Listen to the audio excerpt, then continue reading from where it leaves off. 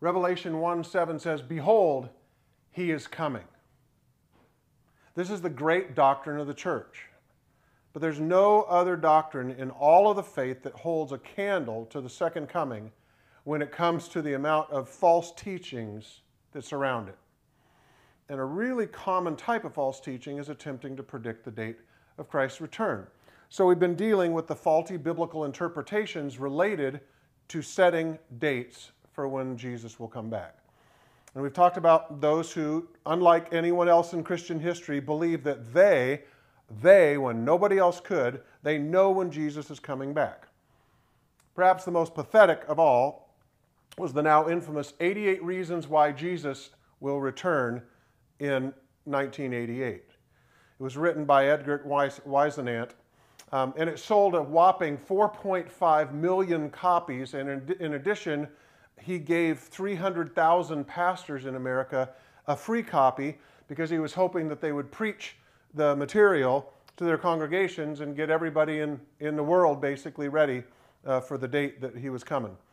Believe it or not, when Christ didn't return in 1988, the author simply changed the book and the title to 89 Reasons Why Jesus Will Come in 1989, and then he actually did, all the way from 88 to 94, he republished the book, the last one being 94 Reasons Why Jesus Will Return in 1994, and the only reason he didn't do 95 in 95 was because he couldn't find a publisher who would publish it. So last week we spent time connecting date setting specifically to heresy and false prophecy in general, right? A sub-unit of heresy, but we also started talking a bit about general false prophecy. And tonight I'd like us to take a broader view that the Scripture teaches about false prophecy, and then we'll apply these biblical principles back to date setting. So, from a biblical perspective, there are basically three kinds of false prophecy, and here's where your blanks start tonight. The first kind of false prophecy, number one, contradicting Scripture. And to illustrate this, let's look at the part of Paul's first missionary journey where they're in Pisidian Antioch.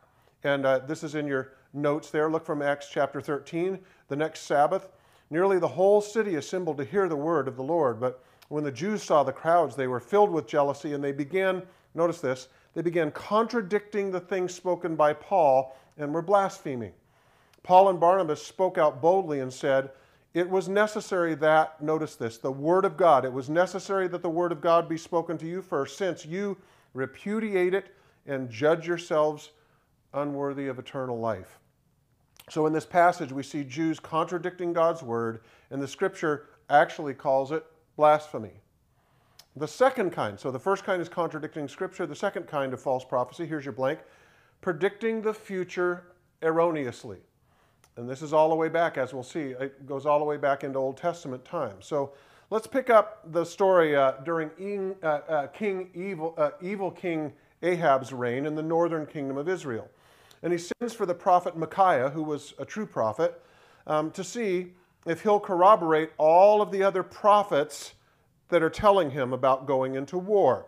Look here it's in your notes in 2 Chronicles 18. Then the messenger who went to summon Micaiah being the true prophet, spoke to him saying, behold, the words of the prophets are uniformly favorable to the king. So notice, he's got 400 guys that are telling him, go into war against Ramoth-Gilead. That's what the prophets have uniformly been saying.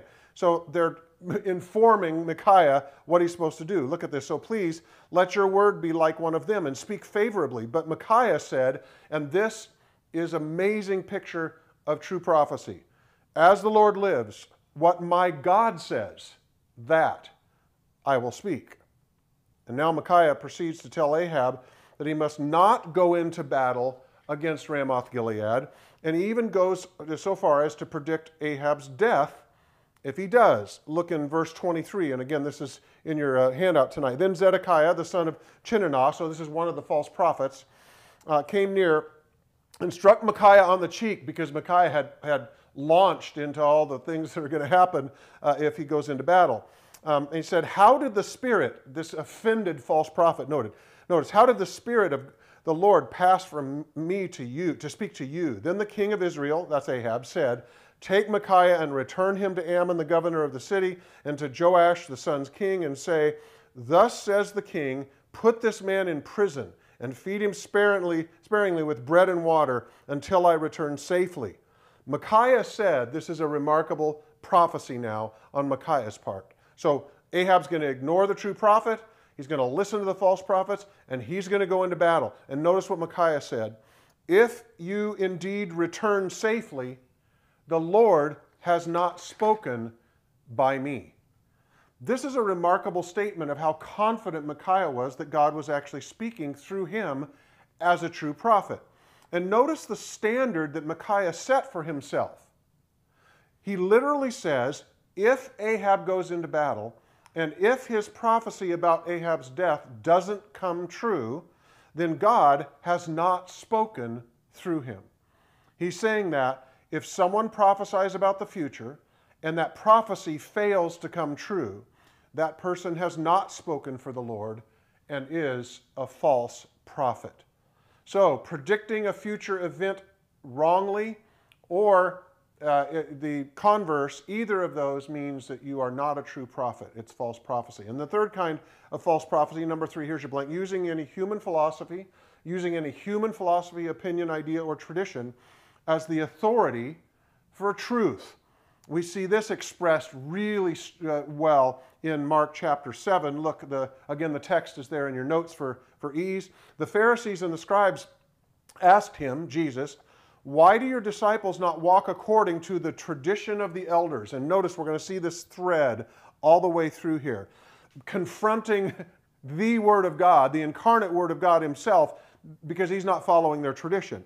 But eat their bread with impure hands. And he said to them, Rightly did Isaiah prophesy of you hypocrites, as it is written, This people honors me with their lips, but their heart is far away from me. But in vain do they worship me. Look at this, a great statement. They are teaching as doctrines the precepts of men. Neglecting the commandment of God, you hold to the tradition of men. He was also saying to them, you are experts in setting aside the commandment of God in order to keep your own tradition. So 3 basic kinds of biblical false prophecy or false teaching. And notice, this isn't just a New Testament truth, of course. It was always what God warned us against because he knows how much God's people even want our own way rather than his. So look at this amazing statement from Jeremiah chapter 5 in your notes. An appalling and horrible thing has happened in the land. Think of all the horrible things that Israel had done. All of the idolatry. My goodness, they had sacrificed children to the detestable god of Molech. There had been unbelievably appalling things, but look what the really horrible, appalling thing is. An appalling and horrible thing has happened in the land. The prophets prophesy falsely. That's not the appalling, horrible thing. Look what it is. And the priests rule on their own authority. That's not it either. Look at this. And my people love it so. So not only is Jeremiah lamenting that there are false prophets, there will always be false prophets. But what he decries as the most appalling and horrible thing is when God's people love false prophecy. So these passages lead to a key concept. Here's your blanks. Anytime we base our beliefs or choices upon our opinions or traditions. Got that? Anytime we base our beliefs or choices upon our opinions or traditions rather than upon God's word, we're creating our own heresy. So let's go back to the biblical truth about anyone's ability to foretell when Christ will return. Here are 2 major texts. There are many others, but look at this. Therefore, be on the alert. This is from Matthew 24 in the Olivet Discourse. Be on the alert, for you do not know which day your Lord is coming. And from Acts chapter 1, Jesus said to them, It is not for you to know the times and the epochs which the Father has fixed by his own authority. And these passages give us 2 biblical axioms. Here they are. Axiom number 1, here's your blanks. No one knows the day, and no one ever will. No one knows the day, and no one ever will. And biblical axiom number 2, here it is. Date setting is always false prophecy. And here's why this is true. Here's where date setting is always false prophecy. Number one, here's your blank, it contradicts Scripture, which remember, that's the first and main kind of false prophecy of the three biblical kinds. And number two, it predicts the future falsely. So it is also the second kind of false prophecy among the three. Every date setter in history has always been wrong, and in the future, everyone will be wrong. In fact, I think that if somebody happens to nail the date, God's going to change it so they'll be wrong, because the precept stands. No one will ever know the day. So now's a good time to take a step back and ask a question about what we've covered. What's the big deal? Who cares if some people pick a few dates here and there? Does it do any real damage? Now, to answer this question, let's identify the impact of true and false prophecy. I think this will be helpful, especially since we're going to do a lot of Scripture tonight. I'm going to unpack these with Scripture.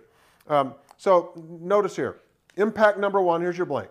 True prophecy brings unbelievers into the kingdom. True prophecy brings unbelievers into the kingdom. So turn with me to Acts chapter 3, and starting with verse 13, here we go. Acts chapter 3, starting with verse 13. And the God of Abraham, this is Peter preaching, the God of Abraham, Isaac, and Jacob, the God of our fathers, has glorified his servant Jesus, the one whom you delivered, he's talking to the Jews now, delivered up and disowned in the presence of Pilate when he had decided to release him. But you disowned the holy and righteous one and asked for a murderer to be granted to you. But put to death the Prince of Life, the one whom God raised from the dead, a fact to which we are witnesses. And on the basis of faith in his name, in the name of Jesus, which has strengthened this man, it is in the name of Jesus that has strengthened this man whom you know, and the faith which comes through him has given him this perfect health in the presence of you all. And now, brethren, I know that you acted in ignorance. Not a very user-friendly message here, right? Just as your rulers did also. But the things which God announced beforehand by the mouth of the prophets, that his Christ should suffer, this has been fulfilled. Repent, therefore, and return, that your sins may be wiped away, in order that times of refreshing may come to you from the presence of the Lord, and that he may send Jesus, the Christ, appointed for you. Look at verse 26 now, the last verse in the chapter. For you first, God raised up his servant and sent him to bless you by turning every one of you away from his wicked ways. And now, watch the response to this clear teaching of true prophetic statements of the word. Look at verse 1 of chapter 4. And as they were speaking to the people, the priests and the captain of the temple and the guard and the Sadducees came upon them. And they were greatly disturbed because they were teaching the people and proclaiming in Jesus the resurrection from the dead. And they laid hands on them and put them in jail until the next day, for it was already evening. But many of those who heard the message believed, and the number of them came to about 5,000. So notice the power of preaching the truth. And even though this was a scathing message, many heard it and believed. Second impact number 2, true prophecy, here's your blank, true prophecy protects God's people from the schemes of the enemy. Turn with me to 2 Kings chapter 6. 2 Kings chapter 6, way back about 20% of the way into your Bible. We pick up the story during the time that Elisha was the prophet in the northern kingdom of Israel, and we get to listen in on a war council that's being had by the king of Aram, who's attempting to invade Israel. So, 2 Kings chapter 6. Look at this, verse 8. This is really a great story. 2 Kings chapter 6, verse 8. Now the king of Aram was warring against Israel, and he counseled with his servants, saying, in such and such a place shall be my camp. And the man of God, that's Elisha, the man of God sent word to the king of Israel saying, beware that you do not pass this place, for the Arameans are coming down there. And the king of Israel sent to the place about which the man of God had told him. Thus he warned him so that he guarded himself there more than once or twice. So this, of course, freaks out the king of Aram. He has no idea what's going on. Look at this now, verse 11. Now the heart of the king of Aram was enraged over this thing, and he called his servants and said to them, will you tell me which of us is for the king of Israel?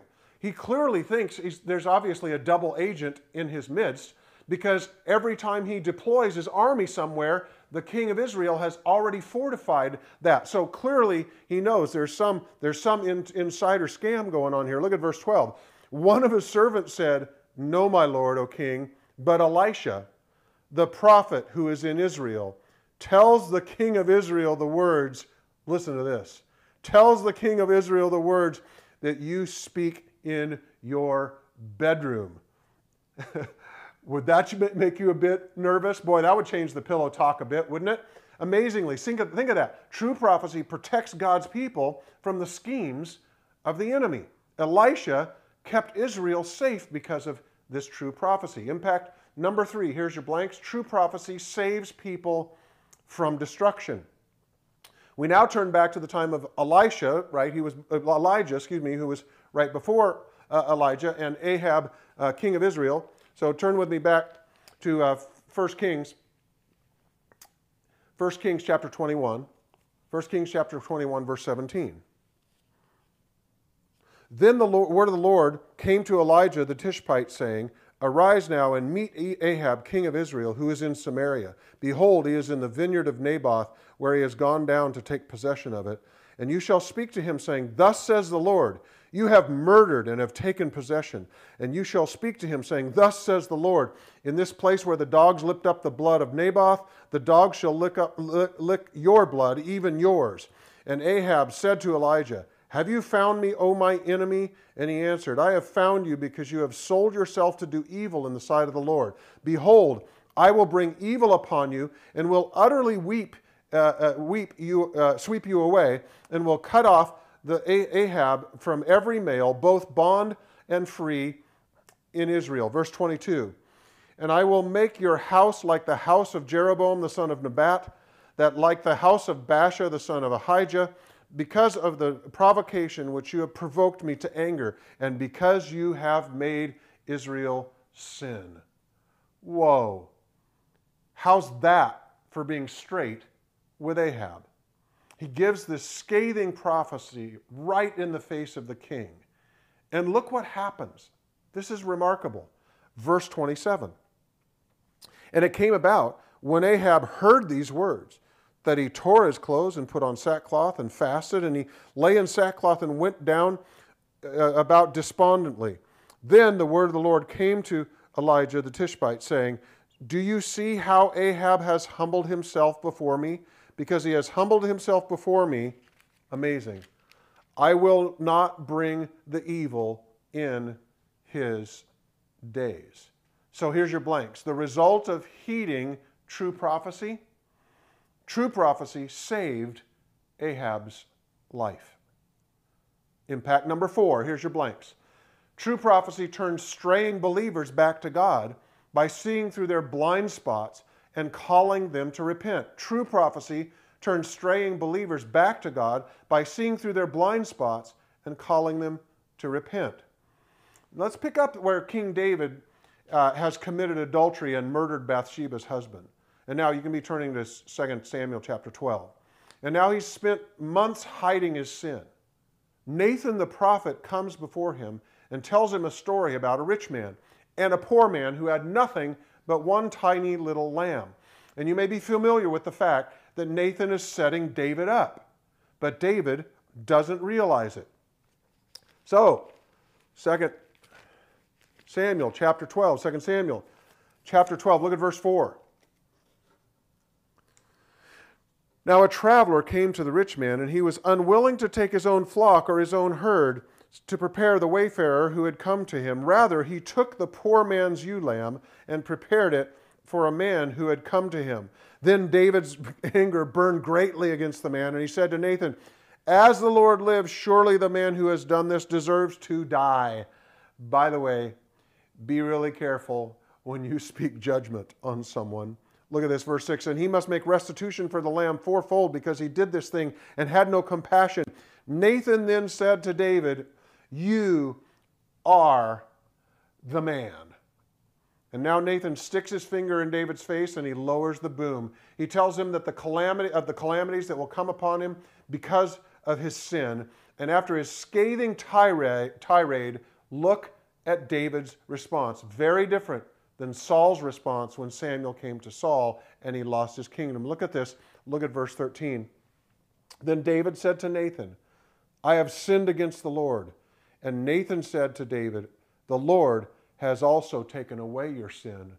You shall not die. So God used a true prophet to save David's life and David's soul. Think about this passage. This is King David, the man after God's own heart. But even David had a point in his life where he rejected God's word and went his own way. None of us, what's the story? None of us are immune from the potential of straying from the ways of the Lord. So let me ask you, do you allow any true prophecy in your life? Does anyone have the permission to tell you what you need to hear? You should welcome the Nathans in your life. They're painful, but we should welcome them. And you should give them permission to say anything they need to say. These painful people in your life are actually God's gift to you. They can save your life and they can save your soul. Sometimes it's the preacher, sometimes it's someone else around us, but the Nathans save our lives and save our souls. So we've looked at the impact of true prophecy, right? The 4 impacts of true prophecy. Now let's look at the impact of false prophecy. Impact number 1, here's your blank.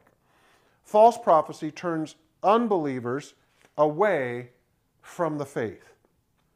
Look here in your notes, Acts chapter 13.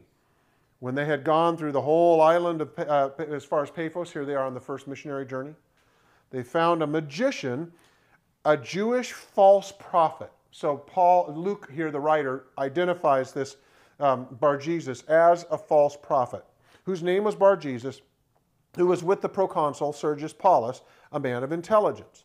This man summoned Barnabas and Saul and sought to hear the word of God. Isn't that great? Sought to hear the word of God. But Elymas, the magician, was opposing them, seeking to turn the proconsul away from the faith. And let me give you an example of a modern day false prophet where this kind of thing happens nowadays.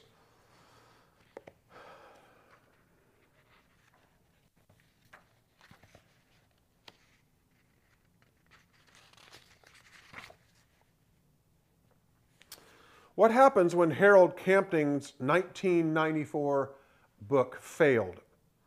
Camping claimed, let's suppose the worst case, it's amazing to hear the arrogance, that we managed to get to October 1994, meaning he knew when Jesus was coming in September, so we weren't going to make it there. So notice, what if Camping was wrong, saying of himself? What was it if Camping was all wrong?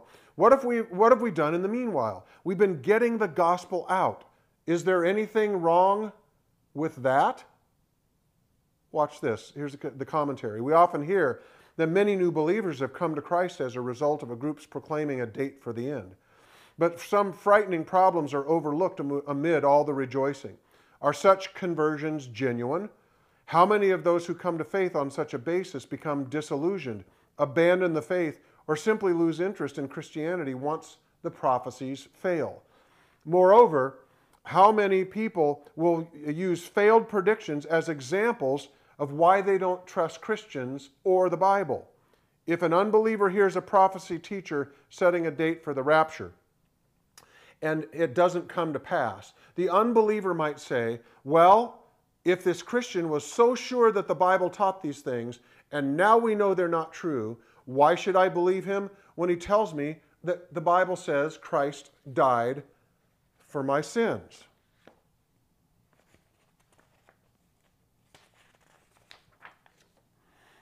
Impact number two. Impact number two. False prophecy can lead believers astray. So we've seen the impact on unbelievers. It can also lead believers astray. Listen to this. Lee Rim, who was influenced by the prophetic teachings of American evangelist Percy Collette, became an overnight sensation with his bestseller titled Getting Close to the End. Published in the late 1980s, this book was a driving force behind the Hugo movement, which promoted October 28, 1992 as the date for the rapture. The fateful day arrived. About 1,000 hopefuls filled the Dami Church in Seoul, South Korea, on October 28th to await the rapture. Some 1,500 Seoul police officers and 200 detectives waited in and outside the church, fearing a mass suicide if the rapture didn't take place. When October 29th arrived, many began to weep. One distraught member of the movement cried, "God lied to us." Others attacked the preachers who had led them to believe the prophecy. Cult researcher Mignon Kwan took away 2 knives from deprogrammed members who had intended to kill their pastors. He himself was seriously stabbed as he passed out flyers against the movement. Violence and bitterness toward God are natural results of prophecy gone astray. We should never underestimate the potential disillusionment that believers might experience when human-generated prophecies fail. Impact number 3. False prophecy impact number 3. Here's your blanks. False prophecy leads the people of God to waver while they decide whether to follow the true prophet or the false prophet. We see a clear example of this when King Ahab faces off with Elijah. So let's go back to 1 Kings.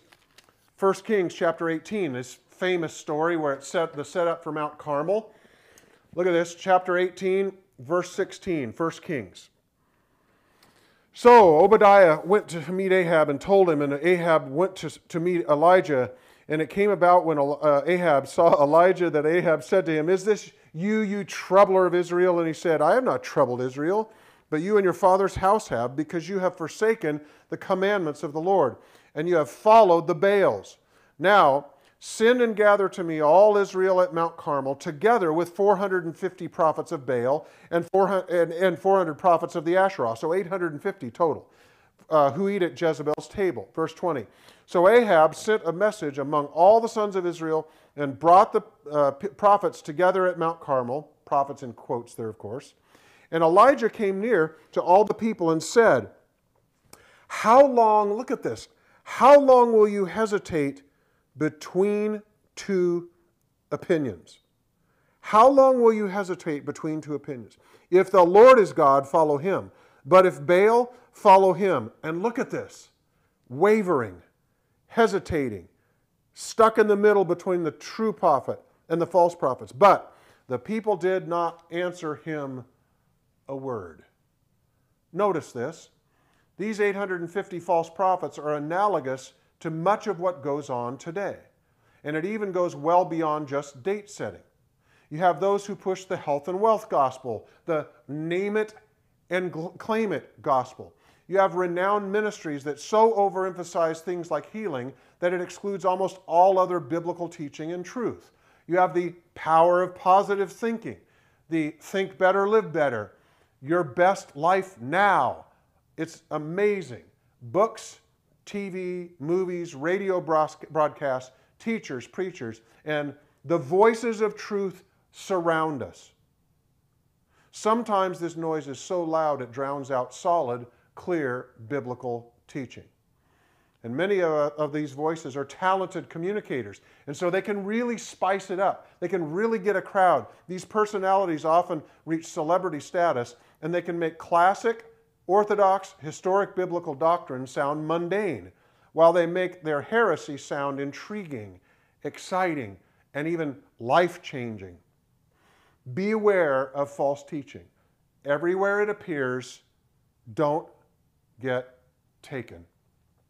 Impact number 4, false prophecy leads us, here's your blank, leads us to the truth being maligned. False prophecy leads to the truth being maligned. Look at this from 2 Peter.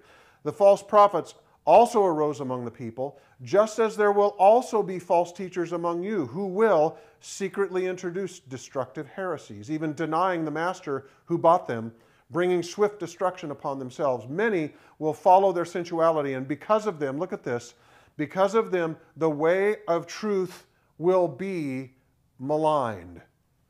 Look at this as another modern day example.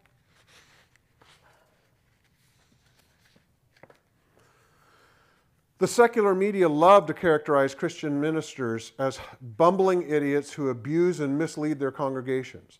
Their expectations are not disappointed by date setters who are covered in the media almost as much as moral and financial church scandals are. After the Hugo fiasco, one newspaper reporter sported the headline, "Flash, the world didn't end yesterday."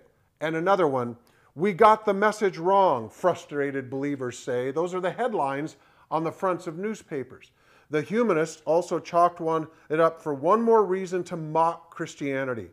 And a writer of the Skeptical Inquirer said, "If the fundamentalists are right that the Bible is inerrant, then it accurately records the words of Jesus. In such a case, Jesus would be the source of a prediction that turned out to be wrong." So Jesus is a false teacher.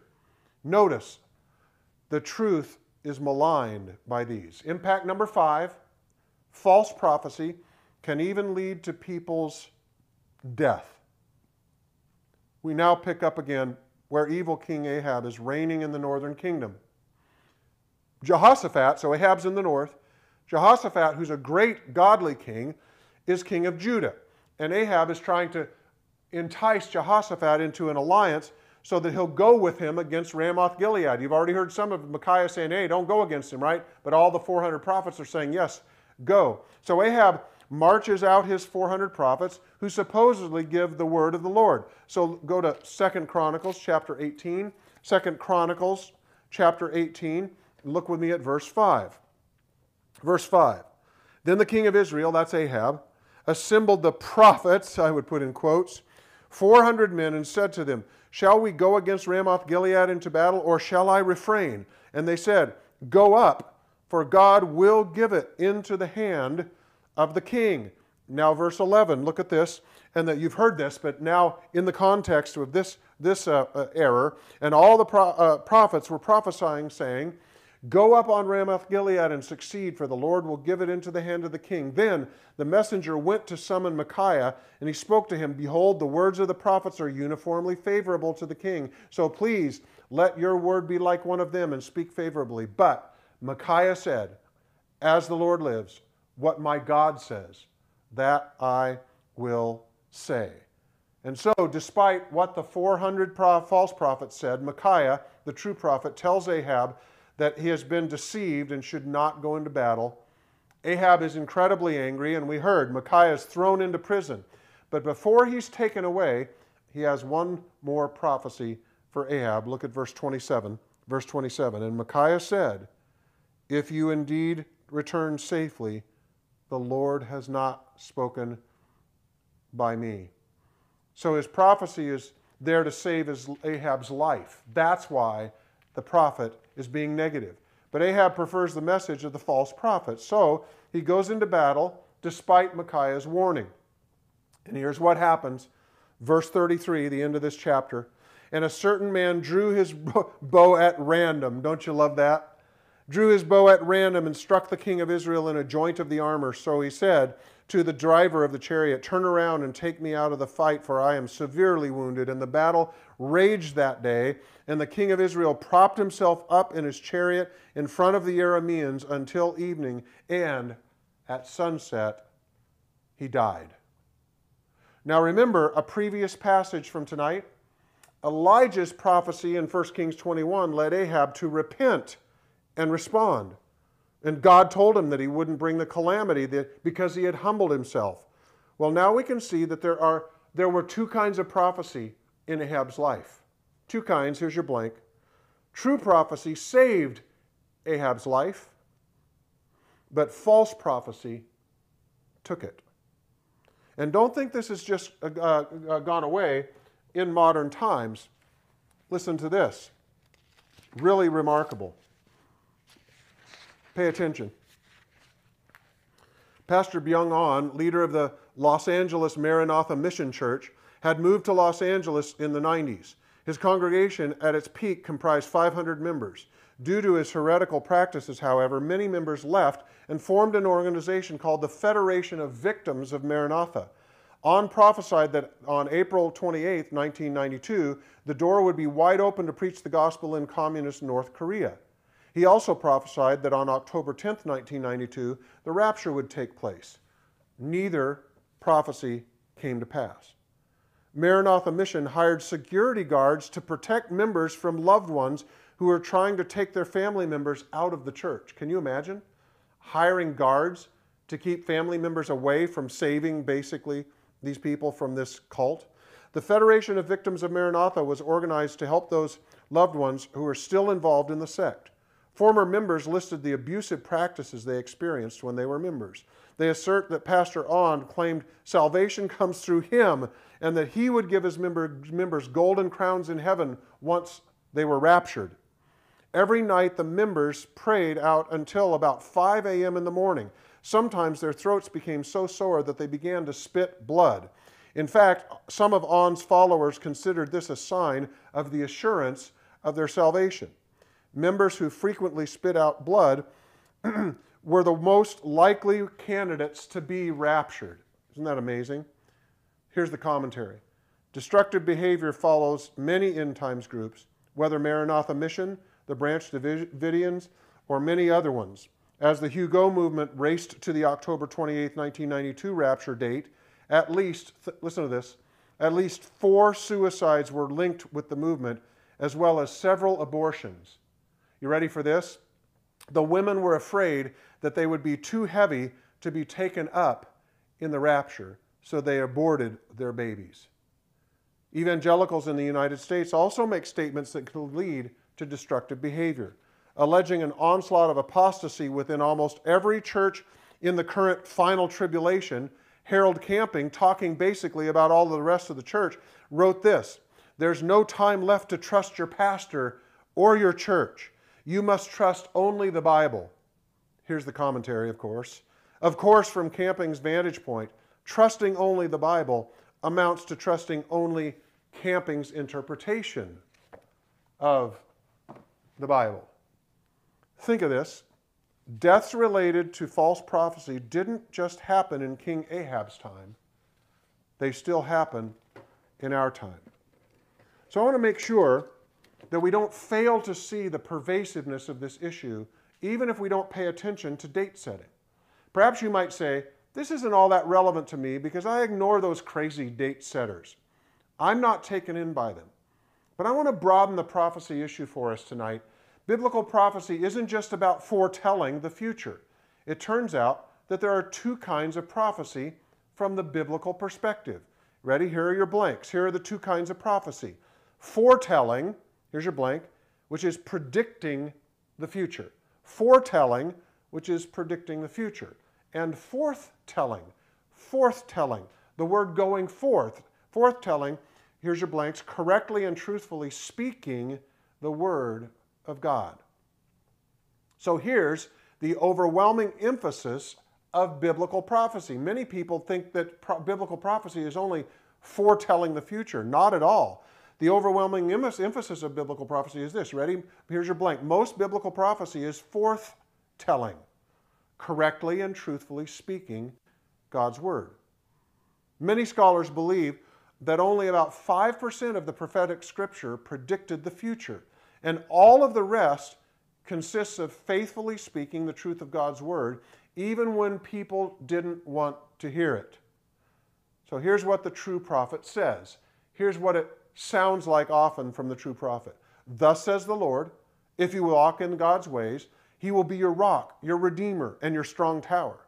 But if you continue on your current path, so notice it is future-minded, but it's not predicting the future. It's simply saying, here's God's word.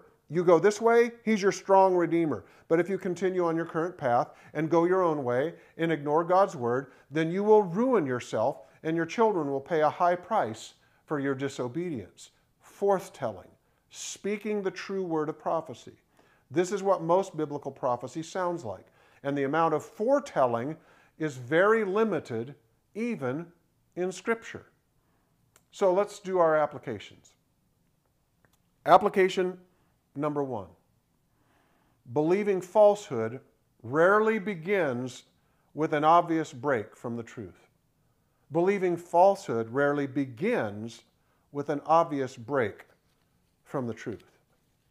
In a day where our culture is so blatantly rejecting and disregarding the ways of the Lord, it's easy to get lulled into thinking that darkness and falsehood are always dramatic, obvious, and clear. And since most people who go to church aren't out there doing all those horrible things, we can easily be lulled into thinking that we're safe from the falsehood that will end up separating us from God. Many of us think that the enemy's primary approach to humanity is via a direct frontal attack, with blatant evil and obvious rebellion against God. And no doubt, there are some who've walked away and been lost because of a direct, intentional pursuit of a life of sin, rejecting the lordship of God in their life. But I want us to look at the primary way people end up ultimately rejecting God. In fact, to see this, all we have to do is to go back in time to the approach the enemy took when humanity lived in perfect communion with God. It's in your notes. Here's the text from Genesis 3. Look at this. Now the serpent was more crafty than any beast of the field which the Lord God had made. And he said to the woman, "Indeed, has God said, 'You shall not eat from any tree of the garden'?" The woman said to the serpent, "From the fruit of the trees of the garden we may eat. But from the fruit of the tree which is in the middle of the garden, God has said, 'You shall not eat from it or touch it, or you will die.' The serpent said to the woman, 'You surely will not die, for God knows that in the day that you eat from it, your eyes will be opened, and you will be like God.'" Notice the progression of the serpent's statements. First, number 1, here's your blank. He starts with a question. Did God really say? Did God really say? Notice the enemy always begins his attack by trying to get us to mistrust God and to question whether his word is reliable. And number 2, you surely shall not die. Here's his message. You can find life on your own. You don't need God to live. In fact, if you really want to live, you'll ignore God's word. You surely shall not die. And number three, you can be your own Lord. Think about how this went down. While Satan ultimately told them a lie, that's not where he began. Look again at the progression of his interaction with them. First a question, then a lie, and then an enticement. So here's the essence of what the serpent said. Here's your blanks. The essence of what the serpent said. You can experience good apart from God's ways. You can experience good apart from God's ways. And notice the subtlety of all of this. In fact, notice the truth that the serpent had told them. Was the fruit a good thing? Of course it was. It was a perfect thing. Everything God made was good. So it was perfectly logical that it was a good thing for them to have good things. That's what they were thinking. It's perfectly logical.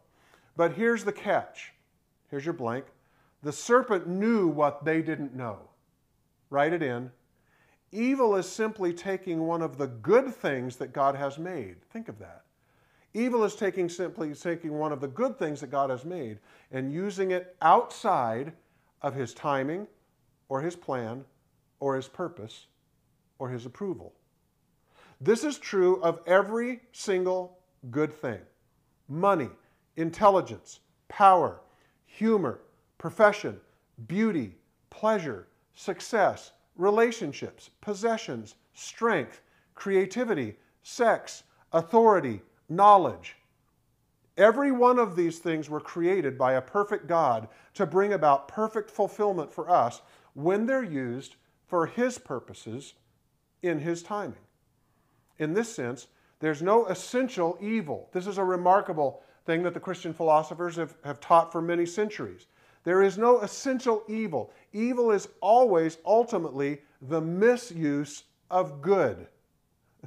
Listen, murder, which is evil, is simply the misuse of power or authority or strength, which are good in themselves.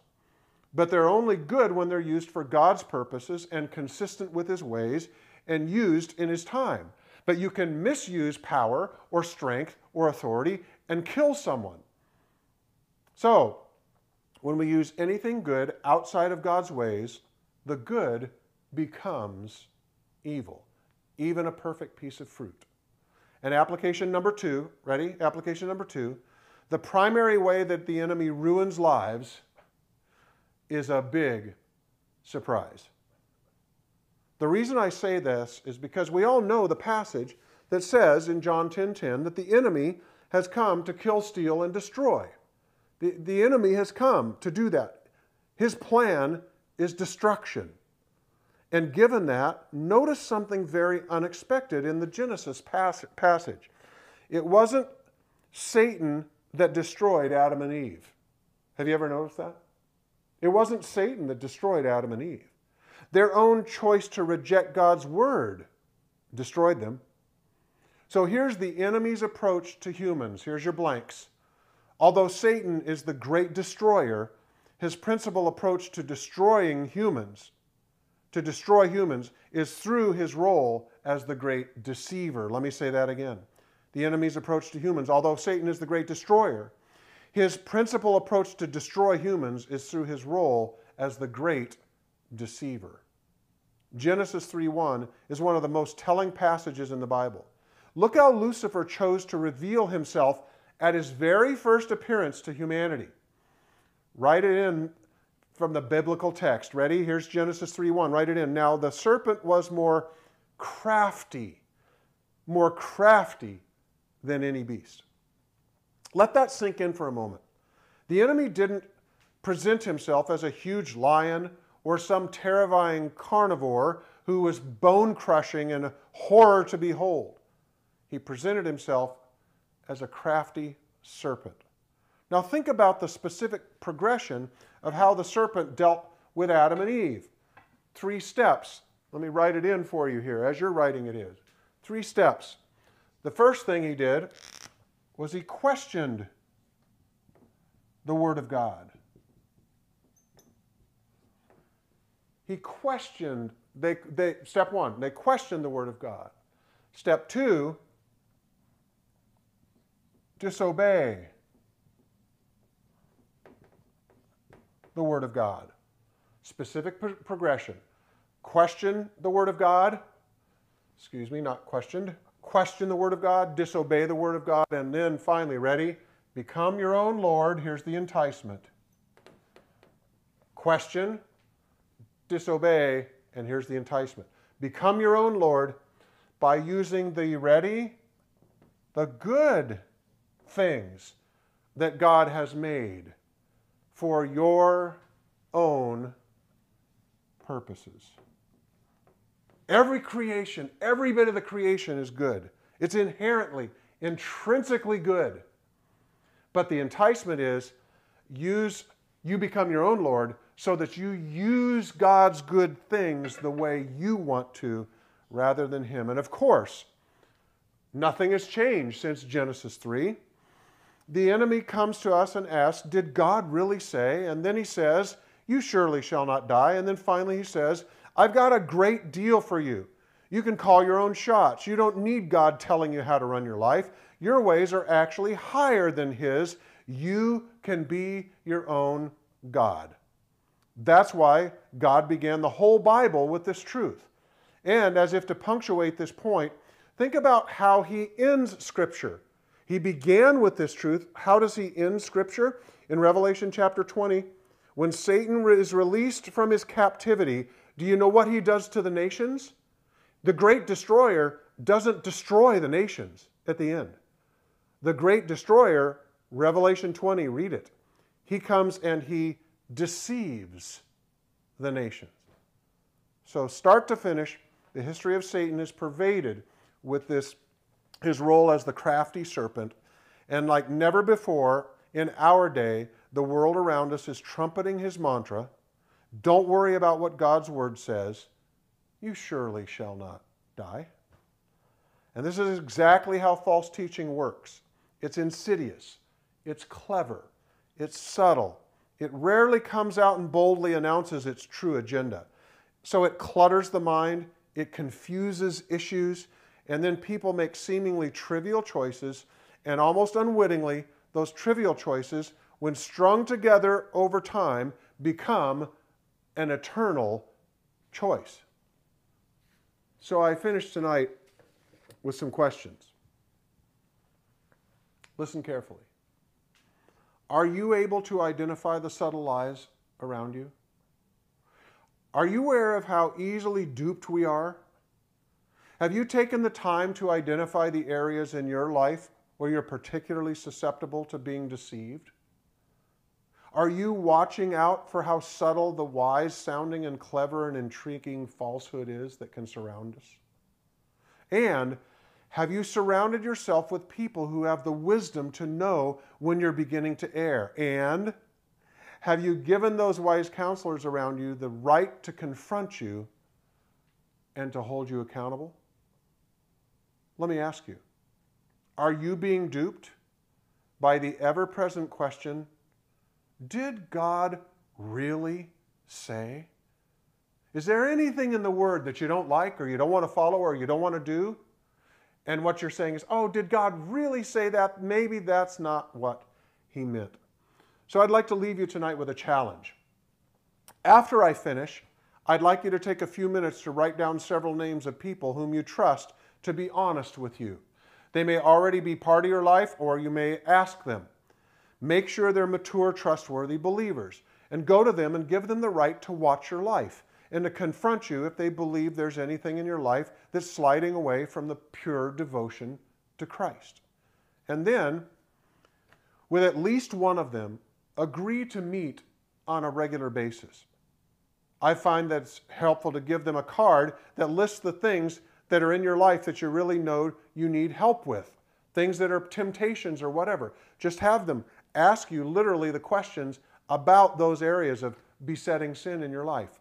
And by the way, I heard one person say, always make sure the last question is, did you lie on your answer to any of the earlier questions? Gives you one more chance to be honest with an accountability partner. Once you've agreed to work together in an accountability relationship, give them permission to nail you to the wall when they have any questions about your decisions or any questions about the direction of your life. Let's pray. Lord, save us from our bent to be so easily deceived. Save us from the lies that surround us. Save us from the false prophecy that seeks to destroy us. Convict us of our love for falsehood. Make it really clear to us, Lord. Show us when we desire our own ways rather than yours. And save us from the sly, slick liar who has a plan to steal our birthright. Lord, may your Holy Spirit make us the kind of people who quickly identify falsehood in ourselves, in the church, and soundly reject it. May we be people who want to know the truth, no matter how costly this is to us. May we be thirsty for the truth, hungry for the truth. May we so desperately desire the truth that we'll give our very lives for it. Lord, please raise up true prophets in our land and in our churches. We so desperately need them today, Lord. Please surround us with people who will confront us with your truth. Lord, send Nathans into our lives. And when they point their finger at us and tell us the truth about ourselves, open our ears and open our eyes and grant us the humility to repent, Lord. Give us hearts that are broken and contrite, so that when sin is pointed out in our life, Lord, we quickly return in humility, and we're thankful that you've sent someone to help us, to save us. We love you, Lord. Amen.